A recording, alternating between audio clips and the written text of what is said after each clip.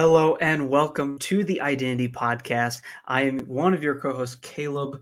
It's always a pleasure and just an honor to be here for the Identity Podcast. Once again, presented to you by Find Your ID NYC. Don't forget that you can actually check us out on all streaming platforms. As always, at the Identity Podcast, don't forget to follow us on TikTok, YouTube, Twitter, and Twitch at our own pages. And go ahead and Find Your ID NYC on Facebook and follow them on Instagram by the same name.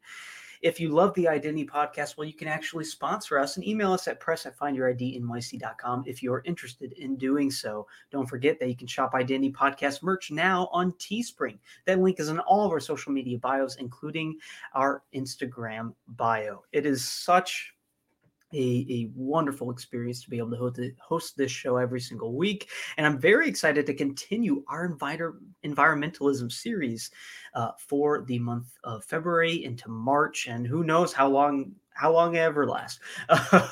We will definitely have lots of fun. And I'm already having so much fun. And so let's go ahead and introduce this week's guest, none other than Chelsea Webster. She's pretty awesome in my book. How are you, Chelsea? I'm good, thanks. How are you? I'm great. It's an honor to have you on the show, and I'm very excited to get to know your identity. Well, Chelsea, tell us a little bit about yourself. What do you do? I know that you do love tea. Yes, yeah, I am an avid tea drinker, classic British. But I don't actually live in Britain anymore. I live in Vancouver, Canada. So, people are always like, you're a stereotypical Brit. And I'm like, well, I'm not, because I don't take milk and 2 sugars. Is it just tea? Yeah, just straight just tea? Black tea. All right. I've never met someone who just drinks straight black tea.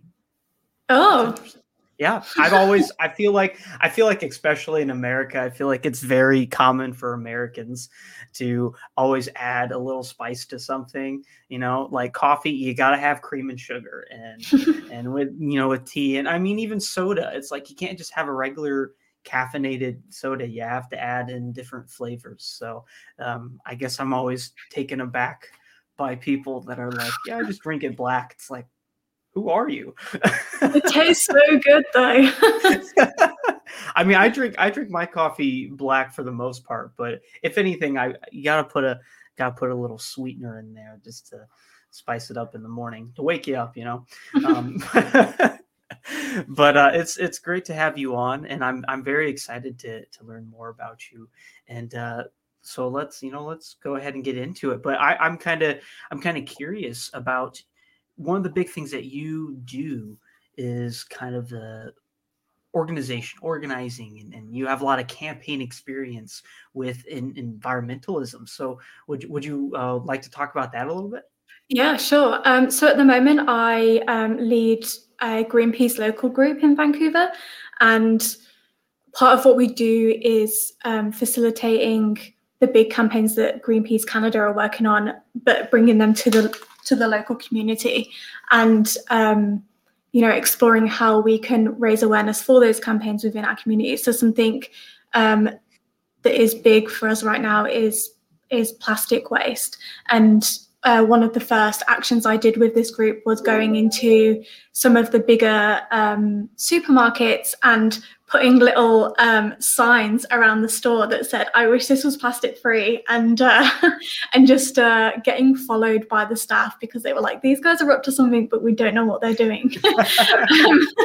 And then handing a letter over at the end to the store manager and asking them to do something about the amount of plastic that kind of accumulates in big superstores. Mm-hmm. And some of the other things that we're working on involve campaigns around fossil fuels. And where I live, I am 13 kilometers away from a pipeline and a refinery. And so those issues are really important to us as a local group, but also Canada-wide. And those impacts affect the rest of the globe because of the carbon that's emitted from those industries. Mm-hmm. That's really fascinating. Kind of, I guess my first question is for that. How did you get into this? Um, it was more just that I got to the point where I was like, okay, what I'm doing for myself, my individual action of eating plant-based and trying to be low waste didn't feel enough anymore. And I recognized that in order for more action to happen, I felt like I needed to join a group. And so I just literally went on the internet and searched Vancouver climate campaign group, and Greenpeace Vancouver was the first one that came up. So I ended up sticking with them because they were really, I joined the group and they were really welcoming, and I enjoyed the actions they were doing and didn't feel the need to look anywhere else. But yeah, if anyone's interested in joining an environmental group, just look at the big organizations like Greenpeace, 350, Sunrise Movement, XR, and just see if they have a local chapter. And if not, you can always create one. Mm-hmm. That's great. Yeah, when was this? I joined them about 2 years ago. Oh wow! And you've really been able to grow within the organization. Like a lot of I have been involved in environmentalism for probably over a decade. Like when I was at college studying my A-levels, I was part of a sustainability group, but everything I've done has always been about my own sort of life and what happens in my household until a few years ago. And that's when things like started to ramp up for me. Mm-hmm. Yeah, that's great. Thank you for sharing that with us, and that's really fascinating. Yeah, with Greenpeace, yeah, there are actually several different chapters and charters throughout the United States. Greenpeace is a very popular environmentalist organization, and so when I heard about you being a part of that, I was very grateful and happy that someone from Greenpeace was able to come on, because it's really fascinating to me. Go ahead. So there's a difference between Greenpeace as an organization and the local group. So Greenpeace employs its own campaigners, whereas the local groups are volunteer run. So that's something that I do on the side. So it is slightly different to being a part of Greenpeace, because we facilitate the Greenpeace campaigns, but we can also create our own depending on what we want to do. But it's all volunteer based. That's interesting. Thank you for clarifying. Because go ahead. No, sorry. It's confusing to people who also join the group. We have a whole training session to talk about the difference between the local group and how we're not Greenpeace. We have some autonomy, and that means that we get to create our own campaigns in our own community. Yeah, it's kind of like, okay, on Monday we're going to tell you the differences between the two entities, but I think that's a really good thing, though, to be able to obviously have that training and tell people, hey, the differences here, but also, as you mentioned, that autonomy, being able to also organize and create your own campaigns and the things that your local group want to focus on. Because at the same time, in different countries and different cities, we're all trying to make the earth a better place and save the earth. But in different places, there are different things that are more important to tackle there. And so Vancouver is going to be different compared to New York, and exactly. New York might be different than Tokyo or anything like that. And so I think it's great. I did not know about that autonomy, and I think that's absolutely fascinating to know that there's that autonomy. I do know about some other organizations, and then there's some local stuff that where I'm from, where I've been able to kind of assist with and everything. I've been active in the environmental world for the past 4 years now or so, and so I'm just trying to continue to do more as myself as well.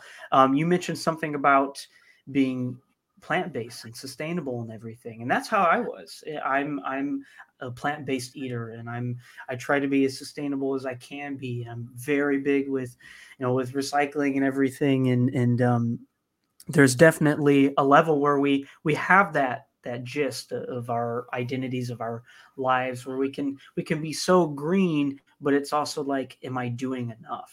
And that's something about, I'd say 2 years ago when I really started thinking about it, and then at the beginning of 2020, when around the time when COVID-19 hit, I was kind of placed with this thought of, am I doing enough in general with everything going on, especially with environmentalism? And so I had to kind of like take a step back and start to really analyze my own identity and kind of realize where I was taking myself and what I was doing to help. Because yeah, we can sit here and we can eat plant-based, which is great, and it is good for the environment. I love it. But it's also that level where not everyone's doing it. So us as individuals can only go so far. And if we as a society aren't all doing it, then where are we at? And I guess I'm kind of curious, what are your thoughts about that? Kind of this sense of individualism versus like society as a whole, and how can we together be, and even as individuals, be able to make the earth a better place? So I think there's like a really important conversation that happens between the idea of individual versus collective action. And so obviously it's really important to try and cut back on meat and dairy if you can, and reduce your consumption if you can. But there's also things that have to happen as a collective society. Like we need governments and businesses to drive those changes that happen on a bigger scale.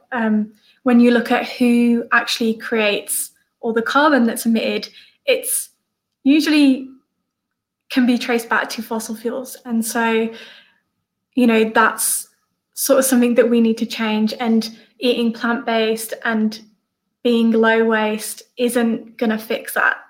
We need that system change to happen. And I think that's where when that conversation happens, it brings those really important ideas forward of how do we change society, and how do we make the bigger impacts that happen in society come forward and change. So sorry, I've lost my train of thought. No, you're totally fine. That happens to me way too often. But to kind of tack onto what you're saying, something that I'm getting from this, and I think we could maybe talk about a little bit too, and maybe this will help you think about what you were saying, is we kind of have, we have bigger industries, and we have the, little person over here. And so it's kind of this sense of how can, we want, one of the biggest things that we know of is a lot of the burning of fossil fuels and everything is occurring and happening because of the industries, because of these big tech industries out there, especially in North America. And so I'm kind of curious about, let's dive into that, I guess, a little bit of this sense of industry talk. Obviously, it's going to take a lot for society to convince the industries to not do what they're doing anymore, and to switch over and everything. And so do you think that will ever necessarily be plausible, or what are kind of your thoughts on that? I think when you look at what fossil fuel companies are doing right now, some of the bigger ones like BP and Shell, Chevron, Exxon are starting to very slightly move away from their reliance on, or not their reliance, but they're starting to reduce the amount of oil, gas, and coal that they're sort of investing in, and starting to invest in renewable tech. But what they're doing is not enough, because the movement is so marginal that it's not quite there yet. And then what we see is those companies plugging it in a way that it makes it seem like it's bigger than it is. So that's actually greenwashing.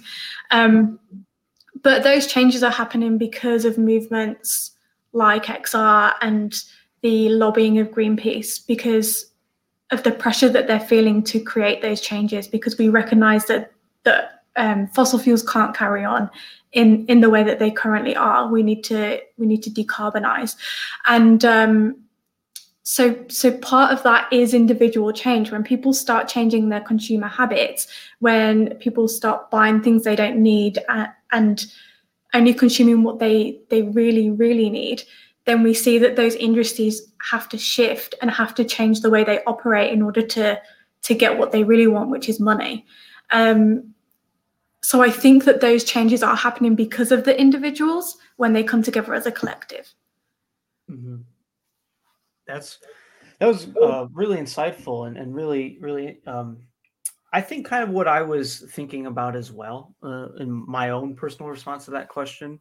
I think it's as anyone who is kind of in this sense of environmentalism and definitely in that mind and state and is an active environmentalist, I think we all know what needs to happen. It's just making it happen. But at the same time, we as individuals can protest. We can do our civic duty, our civic rights, and we can do exactly what you're doing. Go to the local market and put up signs and plastic free and everything.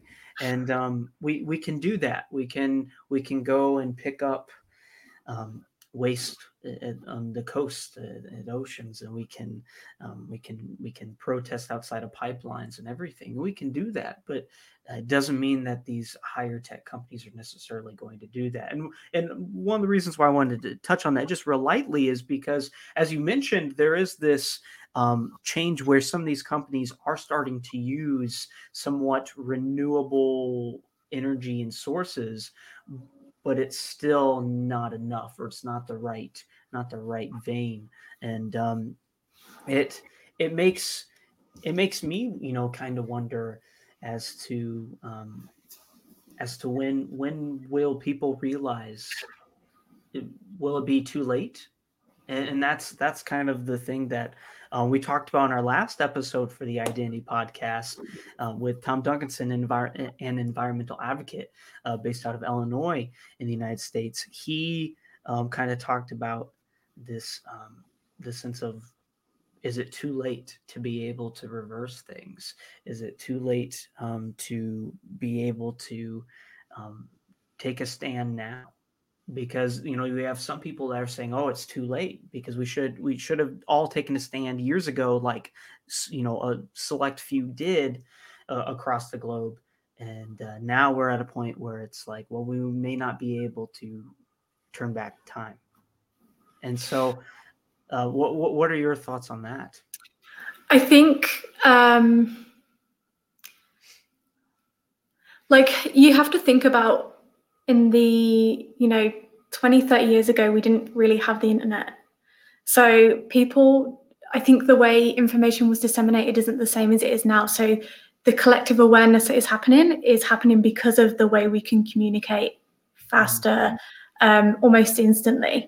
So I think the people who were taking action 30 years ago were people who were highly educated, probably involved in scientific fields, who had a higher awareness of what was going on environmentally.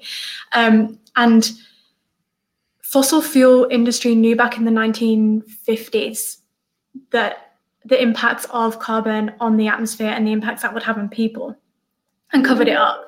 And so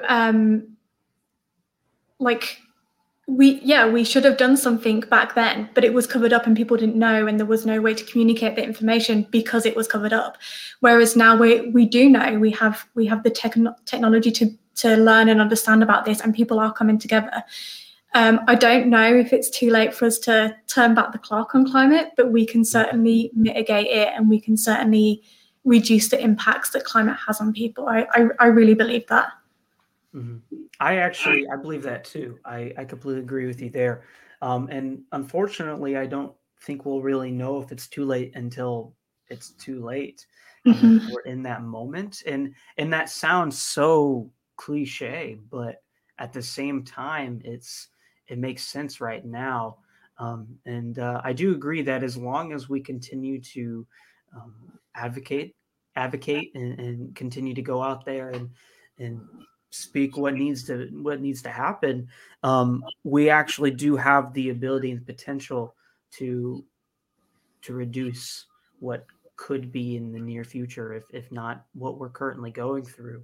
I mean, with the current weather right now, I'm not sure how it is in Vancouver, but how it is in different parts of the United States, it has been In November and December and January, it was significantly warmer than it had been in years. In fact, some of the record warmest temperatures in what's supposed to be the winter months were happening.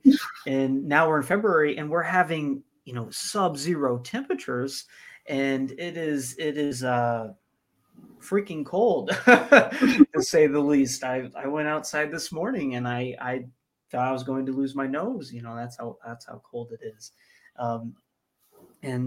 So it is. It just goes to show that this isn't what's supposed to be happening, especially not regularly. And over the past few years, if you really look into it, you can definitely see a change into that. And so, kind of continuing with all this, what are some of the things that Greenpeace Vancouver has been working on? So obviously the pandemic has sort of slowed us down a lot because we can't,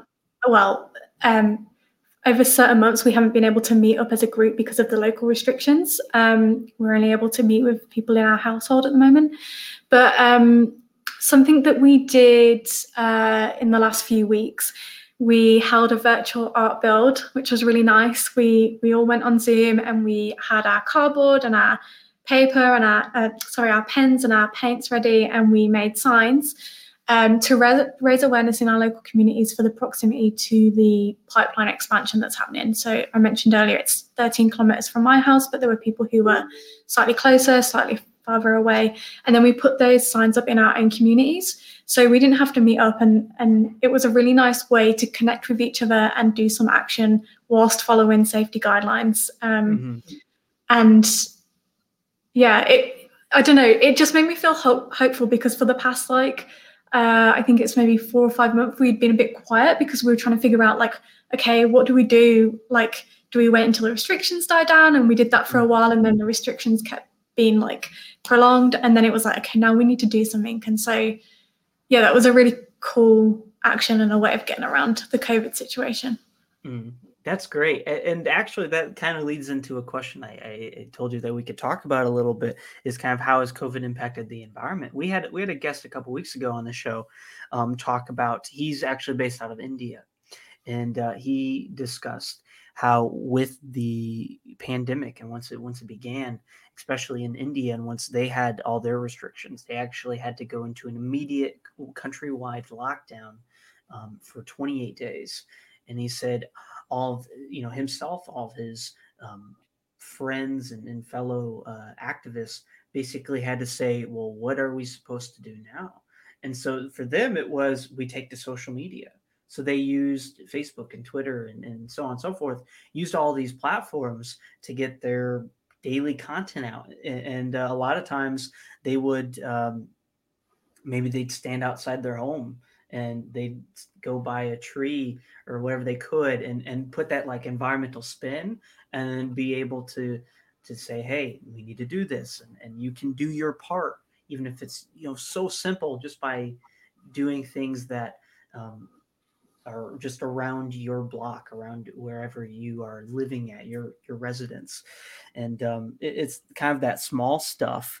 And he said that kind of transformed his little town, in his little city in India during that time. It was able to, he was able to make a difference a little bit just by posting on social media. Obviously not the difference he wanted to have, nor any of us expected to have, because this is something that none of us want to be going through. But as far as, especially in Vancouver, how has COVID impacted the environment? And how is it with not only with having to go and do kind of what you all did, an online event of sorts, and having to resort to things that you never thought would ever have to be even mentioned? So I think the environment here is the same as normal. Maybe the pollution from transit from vehicles has reduced a little bit because people aren't coming into the city. But I think the biggest impact is the fact that construction on the pipeline has had to had to stop briefly, and then it kind of started again. And then there was an outbreak of COVID at the camp. So so the Bonnie Henry, who is kind of like leading our COVID strategy, had to like have that closed down. And I think that's one of the main things that's happening is it's slowed that construction right down and is enabling communities to rally and gather. And the Indigenous community are still protesting that pipeline. The Burnaby community, who are directly surrounding the pipeline expansion, are doing actions nearly every day. Someone went and lived in a tree for a few months in the summer. And so I think having that pause on that construction has enabled more awareness to be gathered in our community. But yeah, in terms of the environment itself, I don't know. No, that's totally okay. I was just curious, especially about the Vancouver area. Yeah. I don't know as much about that area, so it's great to have. And we've never actually had anyone on the show from Vancouver or living in Vancouver at the moment. So I'm very glad that we were able to have you on and be able to talk about that. But I guess I'm kind of curious. You mentioned, with transit and everything. Do you know exactly what the rates of like gas emissions have been in the past few years or anything? That's okay. No. Do you know if it's fairly high or not? I'm not sure how Vancouver runs. Is it an all night long city constantly on? I mean, I lived in London, so to me, Vancouver's like a quaint little quiet city. Yeah. But I mean, there is still traffic. There's not often like standstill traffic jams, but there is traffic. And one of the things the city is contemplating doing is bringing in sort of like I don't know if you know, in London there's a congestion charge for the centre of the city. So any cars coming in have to pay a charge, and that's sort of like a deterrent to reduce emissions from vehicles. So Vancouver is actually thinking about doing something similar, which would, essentially be the same thing. It'd be a cost on entering the city to try and reduce pollution. So I guess there's enough of it that the city is trying to do something about it. But I know that Vancouver is very conscious about environmentalism when it comes to the city's actions. Like they have an initiative called the Greenest City, where they're trying to retrofit buildings and they're trying to bring in this congestion charge and little things like that, really. Mm-hmm. That's really interesting. I did not know that. I think that's great, though. And it also we talked about this on the last episode, too, of the podcast, how there's definitely a different global response to everything with the environment compared to the United States. You see the United States, we're usually a few steps behind. I'm sure you've noticed. And so it's really interesting to kind of hear from other people especially outside the United States, and to hear how their environments, their cities, their countries are handling things. As you mentioned, for London and with England, was it just the other day? I believe the Prime Minister just announced about the coal mine. What are your thoughts about that? I mean, the UK is part of the Paris Agreement. They have the Climate Change Act, which means that they have to limit net emissions by 2050 to like net zero. And they have all these like climate initiatives, and then they're like, oh, but we're going to build a new coal mine. And it's like, well, then you're not doing anything really, because you're saying one thing, but your actions are like counteractive. And and they are trying to, there's a council in Cumbria that's trying to stop the coal mine, or at least debating whether to go forward with it. So it's kind of up in the air whether it is going to happen or not, but I don't approve of it. It's a bad idea. It's like a wind farm or something. Yeah, that's definitely what I've heard from a lot of people, especially in the United States as well. It's like, where did this come from? And why do you think that should be a thing, especially with being a part of the climate agreement and everything? So I just wanted to kind of hear your thoughts about that, because that was, I think, just this past week, kind of breaking news. And I remember getting an update about that, and talking to some friends of mine, and we were all just kind of taken aback by that, especially after England in recent years being, from what I can tell, fairly active in environmental. I think there's a lot. Yeah, I think there's a lot of people who are like, it's the home place of Extinction Rebellion, and they're doing very well to raise awareness in the UK. But the government is a right-wing government, and they are not that climate friendly, despite some of the policies and things that they're bringing in. Sorry. I think it's important to recognise that the UK is reducing its reliance on coal, and that actually a lot of that coal that would come out of the Cumbria coal mine would be exported to like the global south. So there's an element of environmental racism there of like, it's not okay for us to burn it, we're trying to reduce that, but we are going to ship it off somewhere else. And then we're no longer responsible for those emissions. That's like not our problem, but we're going to rake in the cash from it anyway. And yeah, as you said, taking it to the global south and kind of the environmental racism. I think I like that you mentioned that, and I know that's something that you are a big advocate for. Is simply or against, or yes, exactly, or against. Sorry, or against. An advocate for. Let me clarify. An advocate for environmental equality. Yeah, exactly. Yes. Yes. Yeah, definitely. I'm glad we can laugh about that. But let's talk about that a little bit. This kind of being an advocate for all, and especially with the environmental rights, but also with social civic rights. How have you kind of entered that? So I think that part of it was really gradual for me, and it's something that's come much later on as I've learned about environmentalism and the injustices that happen with like unequal environmental sort of like disasters and treatment. But there was something that made it really personal to me, and that was when I was reading about environmental classism.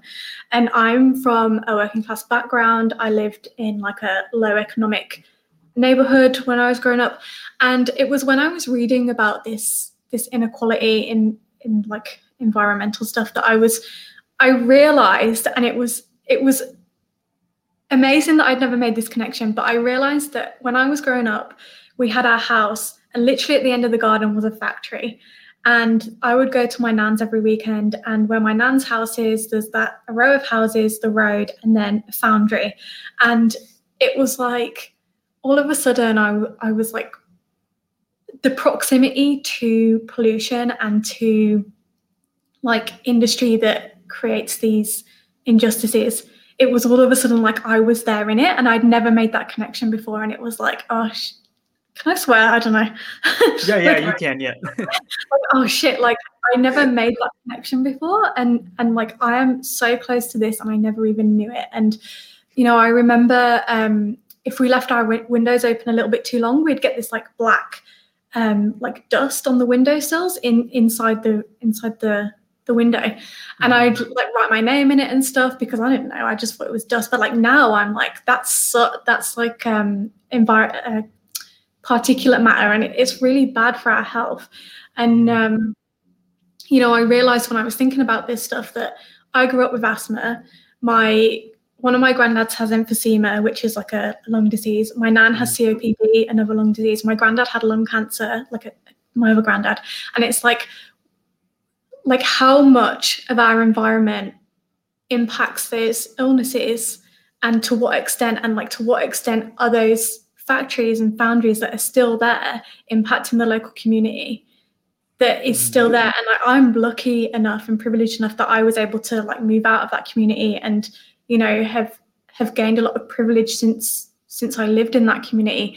But that doesn't mean those things aren't still there and aren't still happening. And it just became so personal and made me so angry. And for a while it made me feel so helpless because I was like, I can't stop this. Like it's such a big issue, but I think, I don't know, like there's a point where you have to be like, well, I have to do something, because like that community, like I lived through that. Like that community is worrying about their next paycheck and like how they're gonna pay their rent. And like, you know, right now during the pandemic, parents are like, oh, do I stay home and like lose my wage, or do I and teach the kids, or do I go to work and I don't know, where do the kids go? Who teaches them because the schools are closed? And it's like right now it's just such a big issue that I don't know, it just became very personal when I made that connection. No, that's great, and thank you for sharing. As someone who also has asthma, is asthmatic, and has a very long line of family members that also have had different like respiratory illnesses and such like that. It definitely makes you wonder, you know, with your environment, everything around, because you know where I grew up, it's like, okay, I didn't think it was that bad, but then thinking about it in over the past few years and thinking about it now, I look at it and I say, well, actually, no, this is probably why there's a lot of people similar to myself, my family, friends, and such like that, that have been impacted by that. And it's there are lots of interesting kind of research advocacy articles discussing these types of things and how different plants, different coal mines, factories, and stuff like that can actually affect generations to come. And the craziest part is, like, for some stories that we know, we may just know the kind of the first full generation after the generation working at that plant, maybe, and the effects from it. We don't even know what's going to happen to the second generation of those people who were working there, their children, and what their children will have in their system, and what could affect them. There's been a lot of cases throughout the United States with asbestos, and how that has definitely affected cancer. It really caused cancer. There's a environmental waste plant down in, or landfill down in by Atlanta, Georgia, if I'm not mistaken. I don't remember the exact town, but it's by there, and it's actually right next to a town that is mainly inhabited by blacks. And so I read this amazing article about a year ago that talked about how this community, this culture close to Atlanta, is being affected by this, and yet we don't realize it. It just goes right over our heads. It's these environmental injustices, as you mentioned, and I love that term. And it's interesting, because you're like, you know, what can I do? How exactly can I get out there? Because again, it's that sense, like, I can put my voice out there, but your voice only goes so far. And I think something that I've come to realize is that you still have to put your voice out there. And I think it's great to know that you've done that. And from what I can tell, very well at that as well. And so it's great to know that you're continuing to put your voice out there, because all it takes is, if we put our voice out there, all it takes is to have one person be affected and be attracted and attached to what you're saying. And if they like what you're saying and they're like, you know what, I agree, then they join in. And then that's two voices, and then a third and a fourth, and so on. And next thing you know it, we have a whole community of voices that are able to talk about what is really kind of going over our heads, or simply the fine print in like a contract that's just not being delivered to us. We have individuals all across the globe that know these things, but they're not doing anything to stop it. Instead, they're creating more of an impact against it. And it definitely shows the awareness that needs to occur. Sorry, end of soapbox. But no, I liked what you said about influencing people, because I was thinking about like my friends and how I've sort of influenced them. Like one of my friends, she has just made her whole, like she's married, she's got 2 kids, and she's just made them all go vegan. And I feel like all these years when I've been like eating plant-based, and I've been like, you should try this, it's great. And then I've gone over to her house and she's like cooked me dinner, and she's like, I made you a plant-based dinner, I'm so proud of myself. And I'm like, yeah, this tastes really good. And she's like, yeah, it does taste good. And now like she's gone from like her family eating meat probably like maybe nearly every day to like intermittently eating meat to now they just don't eat meat and dairy. And I've you know, like I feel like, yeah, like me being like, oh, I'm not gonna eat meat in your house, so you have to cook for me. It's like, you know, help us shift along a bit. And it's really nice to see those changes with people and how you can influence them. I completely agree. It's those small things that can really influence someone a long way. And I feel the same way. Once I went to a plant-based diet, and my family personally, we're always very, especially being in the United States, heavy meat eaters is kind of a stereotype that is usually correct. And so with my family, that's what it was. Like our weekend meals were, meat and potatoes and stuff like that. That's what I grew up with. And then realizing that I didn't really care for meat as much as others did, and also realizing that I didn't want to eat it anymore, and then realizing the effects that it had on the environment, and with also being an avid and active animal rights activist, it definitely made me, kind of rethink my decisions and everything. And so I went plant-based, and next thing I know, it's within about 5 to 6 months, half my family is basically eating plant-based. They still eat the occasional meat, but my mom just called me the other day and said, there's a chance that I might just go vegetarian at least. It's a change. It's a change. And I have lots of friends that have also done such a thing, or they have gone on very, very similar plant-based kind of diets where they mainly eat plant-based, and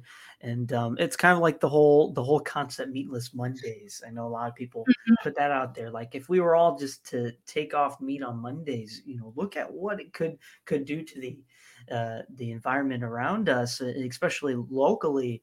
And people start to realize that eating healthy is not only great for the environment, but it's also just great for you as well. I feel great. I feel so healthy, and I feel so good about myself. Like I feel like my personal hygiene is better. I feel better about who I am. I feel more fit and active, and I feel like I can run. I can go run a half marathon, and I'm not even winded. That's not true. I'm definitely winded, but yeah, I can't do that. But I like to dream. But it's definitely it's good to have that for ourselves, but it's also great to know that we can influence people. And so I guess that kind of goes into the last thing we can talk about real quick at the end is this journey of becoming yourself. We've talked about this lightly the past few minutes, but you've had a really interesting journey, I know, with different things that you've had to tackle. So whatever you would like to discuss, we can discuss that. And so how has your identity changed over time, and how has it kind of led you to who you are today? I think one of the pivotal things for me, so like a little background, I struggled with mental health since I was like 12 years old, like always struggled with anxiety and depression. And for me, something pivotal was being able to go to therapy and like having the money to spend on therapy. And also alongside that, it sounds weird, but this pandemic, like being able to just rest in ways that I don't think I've been able to before. Like, if I wake up and I'm feeling like, I don't want to see people today. I don't want to have to pretend to be okay. And the only thing that I can do is put my hair in a bun and open my laptop and respond to emails. I can do that because I don't have to turn my camera on for a Zoom meeting. I don't have to get ready to go to the office. And so I think those two things combined have enabled me to really look at myself and be like, who am I? What do I want? And like, how do I achieve those things? And actually, one of the things that I did last year at the start of 2020 was, I'm not big on New Year's resolutions, but for that year I was like, okay, this year I just want to be as happy as I can be. And so I made a list of the things that made me happy, and I was like, right, my resolution is to just do more of those things. And I did the same this year. And so I journal about like what it is that I'm enjoying and like the achievements that I feel I've got. And I feel like through doing that, I'm able to sort of like discover myself and do more of the things that I love. So in a way that relates back to environmentalism, it's like, okay, I might not be able to go out and organize a protest, but I can go on Zoom and organize an art build. And it's really lovely to have communication with people, but it's also great for our mental health because we have that community feel without too much pressure of having to go onto the streets and spend all this time and energy to do stuff that we might actually not be feeling, which sounds weird, but I get that it sounds weird, but it's nice to have that rest. And I think I heard a quote by she's a British comedian called Cindy V, and she said, by not going out, we're able to go in. And it was just like, wow, yeah, like so much of this time spent in lockdown, we've just sort of like been looking at ourselves and like trying to think like, is what we were doing before the pandemic what we want to be doing after the pandemic? And I think for so many people, the answer is no. So I had to write that down. I love that so much. My little that's great. Actually, I really love that. By not going out, we're able to go in. And I don't think that sounds weird. Sorry, go ahead. I was just gonna say, it was just like when she said that, it just like hit me, and I was like, whoa, that's good. I remember that. That's really good. Like, I'm the type of person, all of our viewers and listeners know that as soon as I hear something really good, I have a little card that I write everything down, because like I say, I have to I have to remember this. But that's really good, actually. And I think how it ties into what you said is great, honestly. I don't think it sounds weird at all, what you were mentioning. In fact, I think in some sort of way we can all relate to that. Obviously, in our own little differences and perspectives and everything, but we can all relate to it for the most part. And I think that's what's important. I mean, this is the first time in a very long time, or quite possibly ever in the history of humanity, where we are all connected with something.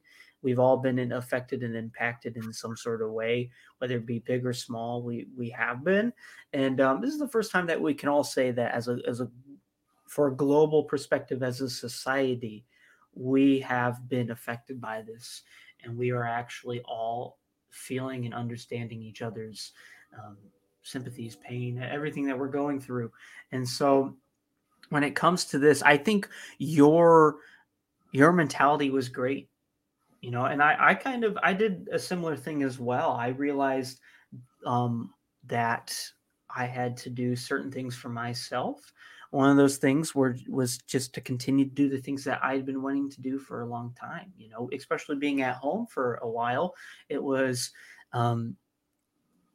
how can I do the things that I wanted to do, but also allow my voice to continue to get out there? So I've been podcasting for the past 2 or 3 years now, but in radio stuff as well. But I really put my effort into podcasting even more. I'm also a writer, so I put myself more into my journalistic qualities more than ever. I tried to revamp my blog, and I tried to write things that not only were important to me, but also important to others, and just kind of put my voice out there, because I wrote a lot of things that were very reflective on how I was feeling at the time. And I'd post it on things, and I'd have a lot of people get back to me, and they'd say, this actually really helped me, and I feel this in, my own ways and such like that. And when writing it, I didn't even necessarily think like, oh, other people will feel this way. And it wasn't even necessarily the thought of like, oh, let me see if other people feel this way. It was more like, how can I convey to people, this is how we are all feeling in our own ways, and it is okay to feel this way. That was the biggest thing for me. But I think it's absolutely great what you're doing. And the journal, I actually have a little journal myself that I don't necessarily write about my days, but I like to call myself an amateur poet.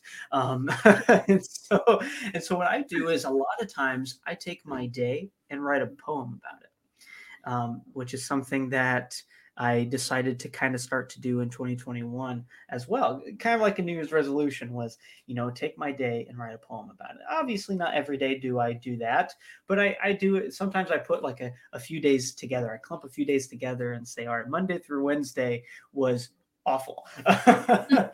But here's what my feelings were about it, or they were great because of reasons X, Y, Z, and I found that those really did. Has really allowed me to become a better writer, but it's also allowed me to kind of get more in tune with myself and kind of this sense of peace and fully becoming myself, identifying myself to the fullest. And so I think it's great that you've been able to have this journey and be able to discover yourself, who you are today. And I hope and I wish you the best of luck on being able to continue to discover your identity, because identity is this constant ebb and flow term that an entity that is constantly changing no matter what. Today we can have one concept of identity, but by tomorrow I met someone that changed my entire viewpoint on identity, and I'll think something similar to them maybe. But it really is fascinating. Well, I really appreciate you for coming on, Chelsea. It's been an absolute honor to get to discover your identity, as we like to say on the show. And it's great to know that there are people all across the globe taking this, environmental activism and awareness seriously. So thank you for that. Yeah, thanks for having me. It's been a joy, and I sorry you've had to hear several of my long rants. I love to talk, so thank you for allowing me to talk. You'd be a podcaster if you didn't. You're completely right there. I would not be I guess I wouldn't have my own podcast if I didn't, right? So it's thank you again for coming on, and it really is it's been great to know you, and we really appreciate having you on. Yeah, no worries. Thank you. Well, you have been listening and watching the Identity Podcast. It has been an absolute joy to have Chelsea Webster on for environmental awareness. Once again, episode 28 for the Identity Podcast. This has been presented and brought to you by Find Your ID NYC. You can go ahead and like us on Facebook at Find Your ID NYC and follow us on Instagram by the same name. Don't forget to check out the Identity Podcast on all kinds of different platforms, such as streaming platforms. You can check us out on Spotify, Apple, everyone out there. Also follow us on TikTok, YouTube, Twitter, and Twitch. We're all on there. Don't forget to stay tuned for our Patreon and Bandcamp pages. And if you love the Identity Podcast and want to sponsor us, well, you can. You can actually email us at press@findyouridnyc.com. Don't forget to listen to the Identity Podcast every Tuesday on Brick Media, and shop the Identity Podcast merch on Teespring. The link is on all of our bios, including our Instagram bio. Next week is going to be some exciting stuff as we round out the end of February and continue with environmentalism and feature the Garbage Gang of California on the show. Very excited to have them on the show. Can't wait to hear everything that they've been doing, especially with their initiatives of picking up trash, especially on the coast. Really fascinating stuff. So I'm excited to have them on. And as always, don't forget to check out our partner, Reverend Ivy Rivera, Psychic. Really amazing stuff what she's doing out there. Don't forget to check out all of her social media pages at Ask Ivy, and to check out her new church that she created, Roots Revival Interfaith. Every Sunday at 7 p.m. Eastern, they live stream on YouTube, TikTok, and any other streaming platform and any other social media platform out there as well. You've been listening to the Identity Podcast. It's an absolute joy, as always, to be able to do this show. I'm Caleb, one of your co-hosts, and we appreciate you all. Don't forget to tune in every single week, every Wednesday at 7:15 p.m. Eastern Time. Thanks.